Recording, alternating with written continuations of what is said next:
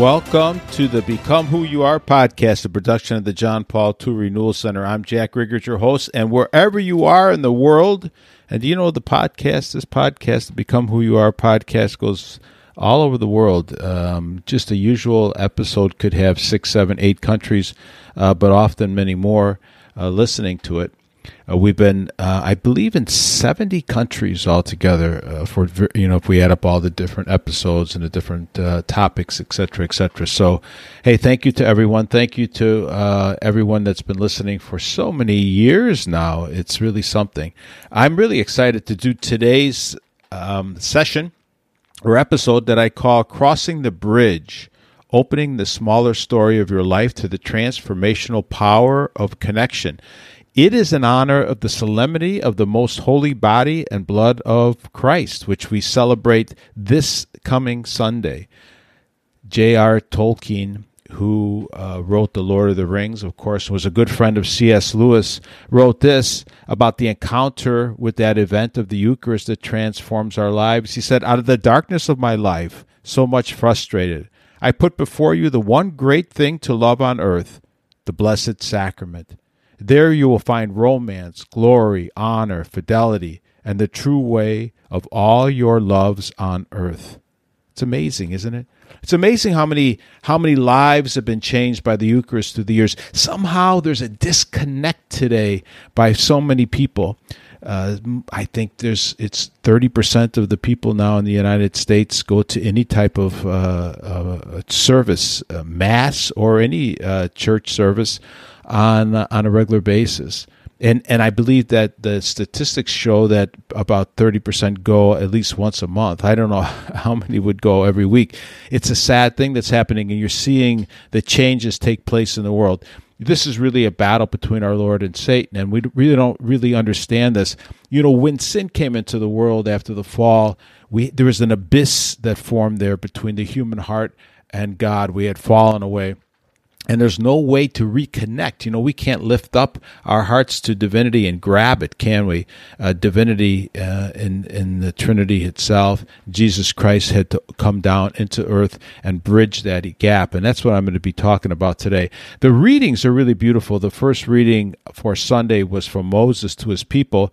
And he said this is from Deuteronomy.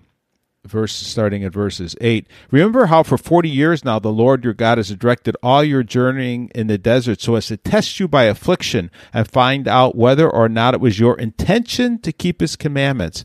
I think this is really our pilgrimage here on earth, isn't it? We're just here for a little while in this created universe. And I look outside my studio today. I almost wanted to open up all the windows, except there's a little bit of construction going on once in a while. But the birds are out there singing. It's about mid-70s here in the Chicagoland area, and the sun is out and a nice breeze. And you just see that so much of this destruction is just brought on by human hearts that have been twisted and deformed.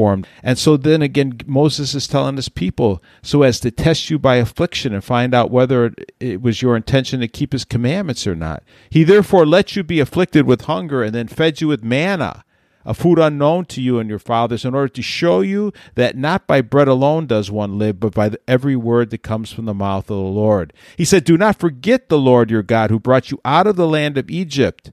Remember, they were slaves. Talk about slaves. This goes way back before the United States was formed. I mean, slavery was all throughout history. The God's people themselves that he called out of slavery, he was calling them out of Egypt. And it says it right here in the scripture, out of the land of Egypt, that place of slavery. And it was God who guided you through the vast and terrible desert, with its serpents and its scorpions, its parched and waterless ground, who brought forth water for you and from the flinty rock, and fed you in the desert with manna, a food again unknown to your fathers. You know, God is there for those people, brings them out of slavery. But the biggest slavery, of course, is slavery to sin. That's the human heart, slavery to sin. In the first letter of Paul to the Corinthians, he says this, "Brothers and sisters, the cup of blessing that we bless, is it not a participation in the blood of Christ? The bread that we break, is it not a participation in the body of Christ? Because the loaf of bread is one. We, though many, are for one body, for we all partake of the one loaf." This is St. Paul, who didn't even meet the other apostles before he went out on his own. Remember, he gets knocked down, has a vision and an encounter with Christ, and then just like J.R. Tolkien, he turns around and he just knows. He sees this vision and everything just opens up to him all at once. And he comes in and becomes an incredible apostle for God. And he knows the Eucharist. He already knows this. He knows all about it. Before he even meets the other apostles, he's already preaching this, which is just a mind blower. Before I actually get to the gospel, which is the gospel according to John, I want to open up this bridge just a little bit, and then I'll get back into reading because it's so beautiful. So buckle up and get ready for today's episode.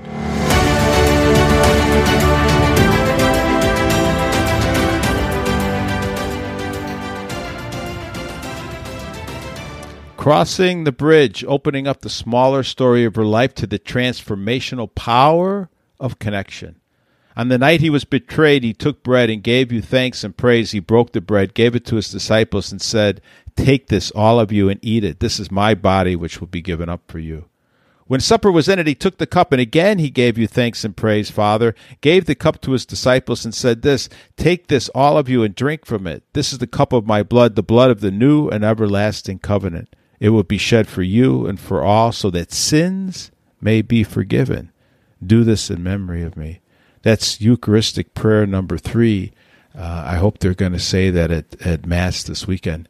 You know, a friend of mine was describing his recent attempt to get off the medication he was taking for anxiety because of the unwanted side effects he was having. But once off the meds, he became so anxious that he was driving everyone near him crazy.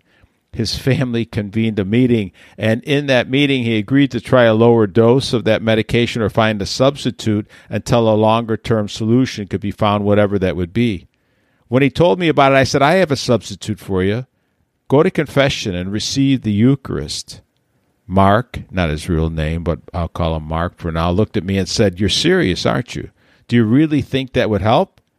"Yep," I said, knowing that this cradle Catholic had stopped going to Mass about 30 years before. Most of us, I told him, are living like cut flowers, disconnected from the source of life and love. We spend our time anxious about how we're going to live, desperately trying to fill the infinite desires of our heart with finite things. And the evil that we see around us, we have a sense of foreboding with this. Many, many people are anxious today. Did you know, I continued, that Carl Jung, the famous father of psychoanalysis, wrote this. He said, "Among all my patients in the second half of their lives, that is to say over the age of 35, there has not been one patient of mine whose problem in the last resort was not that of finding a religious outlook on life. It is safe to say that every one of them fell ill because he had lost that which the living religions of every age had given to their followers, and not one of my patients, not one of them, has really been healed who did not regain his religious outlook." What's more, I told him, Dr. Carl Menninger, the dominant figure in American psychiatry for 6 decades, said that if he could convince patients in psychiatric hospitals that their sins were forgiven, 75% of them could walk out the next day. It seems, that we should all have caught on to this cosmic story by now. Good versus evil, light versus darkness, love versus lust, and seek the better way that has been revealed to us. Yet somehow we miss that bigger story and we get caught up in this much smaller one of our own making. The result is always the same, an anxious heart. But in the midst of our brokenness, and we're all broken in one way or another, along comes some very good news. The path to healing, which leads to peace and love and happiness, can be found. I call it crossing the bridge, opening the smaller story of your life to the transformational power of connection. The bottom line is that we're all created for eternal life in God, but original sin separated us from the tree of life. It's as though we're left stranded on the bank of a deep, fast-moving river that we cannot cross, and we look to the other side and we thirst for the peace, the happiness, and the eternal life that's offered to us on the other side. But our broken humanity cannot move any further. We need a bridge over the abyss. St. Catherine of Siena, one of my just favorite sisters. I'm just in love with this woman, and she guides me, helps me in so many things. If you ever read her dialogue with God, it's incredible. And in that dialogue, she would go into an ecstasy, and she didn't even know she was saying some of these things, and a secretary of hers would write these things down. Anyway, she heard the Father one time describe his Son as that living bridge that we need. And this is the way she described it. And this is the Father speaking to her. Wherefore I have told you that I have made a bridge of my word, of my only begotten Son. And this is the truth. I wish that you, my children, should know that the road was broken by the sin and disobedience of Adam in such a way that no one could arrive at eternal life. This truth is that I have created man to my own image and likeness, in order that he might have eternal life and might partake of me and taste my supreme and eternal sweetness and goodness. But after sin had closed heaven and bolted the doors of mercy, the soul of man produced thorns and prickly brambles, and my creature found in himself rebellion against himself. And the flesh immediately began to war against the Spirit, capital S, the Holy Spirit within us. And losing the state of innocence became a foul animal, and all created things rebelled against man, whereas they would have been obedient to him, had he remained in the state in which I had placed him. He, though not remaining therein, transgressed my obedience, and merited eternal death in body and soul. And as soon as he had sinned, a tempestuous flood arose, which ever buffets him with its waves, bringing him weariness and trouble from himself, the devil, and the world. Everyone was drowned in the flood, because no one with his own justice alone could arrive at eternal life. It was therefore necessary to join human nature with the height of my nature, the eternal deity, so that it might be sufficient to satisfy for the whole human race, so that human nature should sustain the punishment, and that the divine nature, united with the human, should make acceptable the sacrifice of my only Son, offered to me to take death from you and to give you life. So the height of the divinity, humbled to the earth and joined with your humanity, made the bridge and reformed the road. Why was this done? In order that man might come to his true happiness with the angels, and observe that it's not enough in order that you should have life, that my Son should have made for you this bridge, unless you walk thereon. What is he saying there? He's saying these. He said again, and observe that it's not enough in order that you should have life, that my Son should have made this bridge, unless you walk thereon. In other words, redemption, which my Son did, which Jesus came into the world to do. Think about what God the Father is saying here. The Son took on our humanity. In a sense, all of our humanity is united to Jesus' humanity. Then what does he do? He unites it to divinity in one union, and then he gives this all up to us. He takes on sin and death, overcomes sin and death, and what does he do? He takes on all of that, and then he pours that out to us in the Mass. This is what the Mass is. This is the solemnity of the body and blood of Jesus Christ that we're going to be celebrating on Sunday. This is Jesus who in this gift of self pours himself out to us. And again, in other words, redemption, what Jesus did on the cross, is collective. He did it for every single human being. But salvation, this is key, is individual. You have to say yes. I have to say yes. We all stand, in a sense, before the tree of the knowledge of good and evil, along with Adam and Eve. And we must decide. Each generation and each person within each generation stands there. And we stand, in a sense, at that abyss. Along that bank of the river, we cannot go any further. Separated from divinity. Jesus comes, if you think about this, he comes and places that crucifix right in the midst, right in the bed of that river with this vertical beam going deep into the human heart, all the way up into divinity, into heavens. And then the horizontal crossbeam goes from side to side over that abyss, over that dark, fast-moving river that we would never get across, that tempestuous flood that St. Catherine heard from the Father. So what will we do when we stand there? We all stand before that, huh? The knowledge of good and evil, and we must decide. Will we stand on the edge of the abyss with the father of lies, with Satan? Or will we choose to follow Jesus Christ and pray as he prayed in Gethsemane, not as I will, but your will be done? That's our Blessed Mother too. At the Annunciation, your will be done. And that's us. your will be done. That's what I do every morning. First thing, before you look at that phone, go down to your knees before you look at your phone and just open your heart and just say, but your will be done. Do that every day. It's going to make a difference in your life. And choose obedience unto death. Jesus is that bridge. He's the hinge. He's that narrow gate that we have to walk through. And what is that? This is my body given for you. Confession and the Eucharist is the high point of this. This is what we're going to be celebrating on Sunday, the solemnity of the holy body and blood of Christ. See, for this reason, John Paul II taught, and all the way through, he just takes us all the way through. This is this positive faith that came all the way from Jesus' teaching himself. And the Lord wished to remain with us in the Eucharist, that he would never leave us. What do we do with that Mass? We make present and enter into that one-time historical event, making his presence in meal and sacrifice, the promise of humanity renewed by his love. Significantly, in their account of the Last Supper, the Synoptic Gospels, that's Matthew, Mark, and Luke, recount the institution of the Eucharist, which was preceded by the healing and the feeding of thousands. And while the Gospel of John relates as a way of bringing out its profound meaning, he also talks about the account of the washing of the feet, right, in which Jesus appears as the teacher of communion and what? And service. The Apostle Paul, for his part, says that it's unworthy of a Christian community to partake of the Lord's Supper amid division, amid indifference toward the poor, or in any unworthy manner.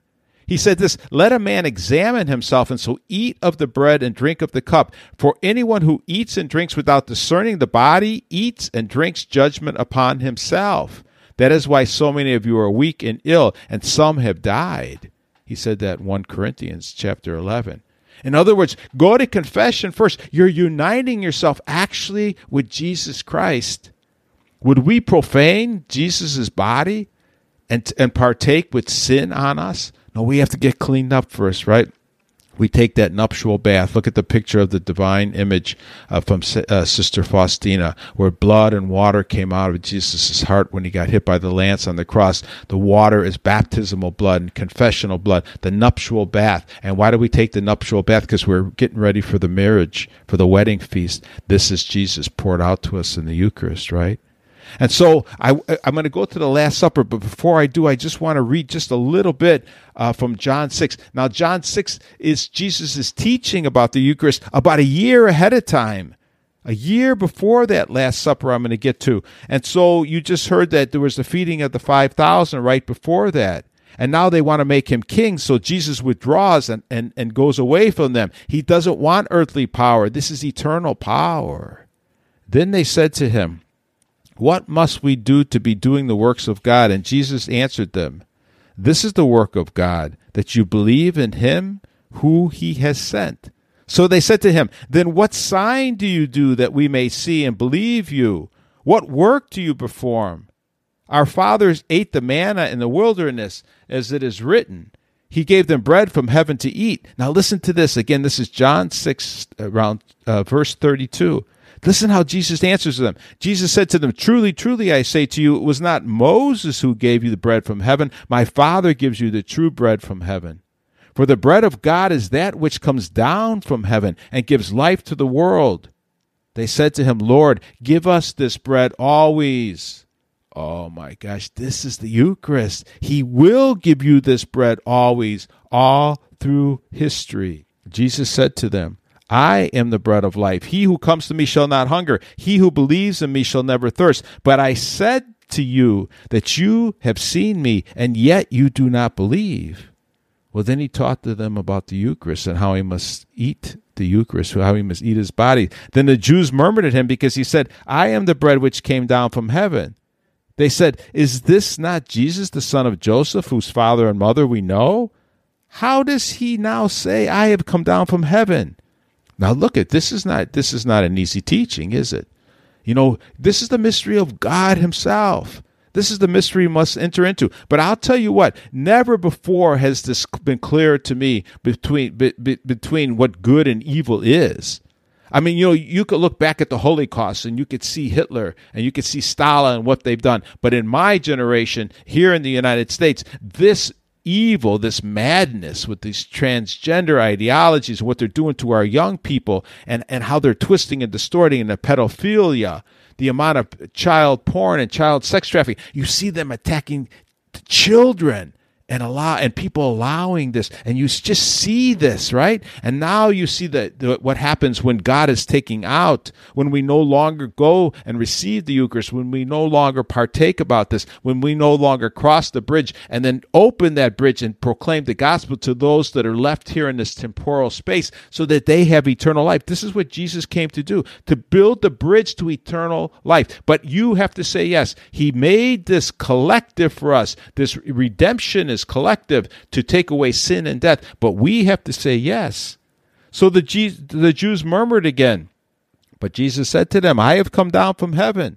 He said, do not murmur among yourselves. No one can come to me unless the Father who sent me draws him, and I will raise him up on the last day. Truly, truly, I say to you, he who believes has eternal life. I am the bread of life. Your fathers ate the manna in the wilderness, and they died. This is the bread which comes down from heaven, that a man may eat of it and not die. I am the living bread which came down from heaven. If anyone eats of this bread, he will live forever. And the bread which I shall give for the life of the world is my flesh. And of course, they don't know. The Jews don't know. I mean, this is a hard teaching. We know this, right? So the Jews then disputed among themselves, saying, how can this man give us his flesh to eat? So Jesus said to them again, and he says, truly, truly, he says it, he repeats that. Truly, truly, I say to you, unless you eat the flesh of the Son of Man and drink his blood, you have no life in you. He repeats himself. He who eats my flesh and drinks my blood has eternal life, and I will raise him up on the last day. For my flesh is food indeed, and my blood is drink indeed. He who eats my flesh and drinks my blood abides in me, and I in him. As the living Father sent me, and I live because of the Father, so he who eats me will live because of me. This is the bread which came down from heaven, not such as the fathers ate and died. He who eats this bread will live forever. This he said in the synagogue as he taught in Capernaum. This is a hard saying, they said, but this is the truth. And when the disciples got up and walked away, what did he do? He let them go. He didn't chase them. He let them go. He turned toward Peter and the others apostles, and he said, will you too leave? And remember, Peter stood up and said, where else would we go? You have the words of eternal life, right? Then, sometime later, at the Last Supper, on a night when he was betrayed, our Savior instituted the Eucharistic sacrifice of his body and blood. He did this in order to perpetuate the sacrifice of the cross throughout the centuries for you and me until he should come again. And so to entrust to his beloved spouse, the church, a memorial of his death and resurrection, a sacrament of love, a sign of unity, a bond of charity, a paschal banquet in which Christ is eaten, the mind is filled with grace, and a pledge of future glory is given to us.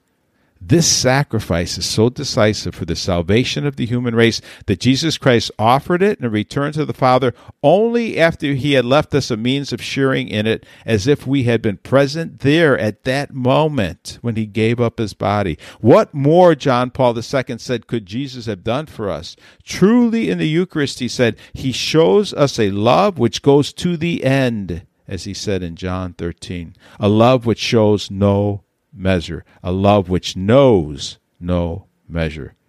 In instituting the Eucharist, he did not merely say, this is my body, this is my blood, but went on to add, which is given for you, which is poured out for you, in Luke 22, verses 19 and 20. Jesus did not simply state that what he was giving them to eat and drink was his body and blood. He also expressed its sacrificial meaning and made sacramentally present his sacrifice, which would soon be offered on the cross for the salvation of all. John Paul II, and this is also in our catechism of the Catholic Church, says the Mass is at the same time and inseparably the sacrificial memorial in which the sacrifice of that cross is perpetuated, and the sacred banquet of communion with the Lord's body and blood is brought through. That's the bridge. The bridge is that body and blood of Jesus Christ. The cross is perpetuated all through time. that sacred banquet of communion with the Lord's body and blood, that one-time eternal event. And we walk up to the priest or the deacons, Eucharistic ministers.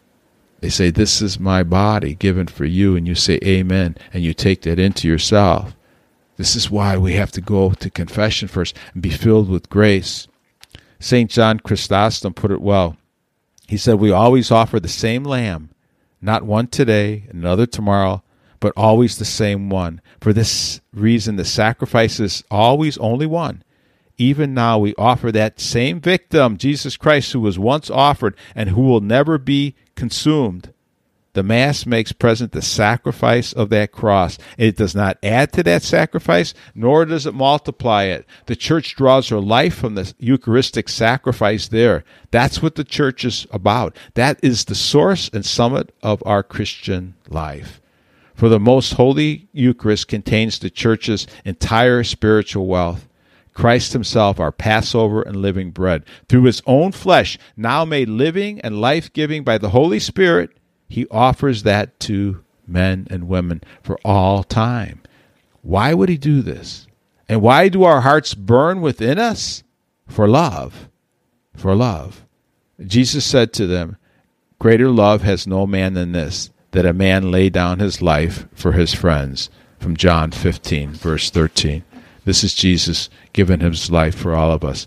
Hey, God bless you. Thanks for being with me. Maybe I'll make one last comment here.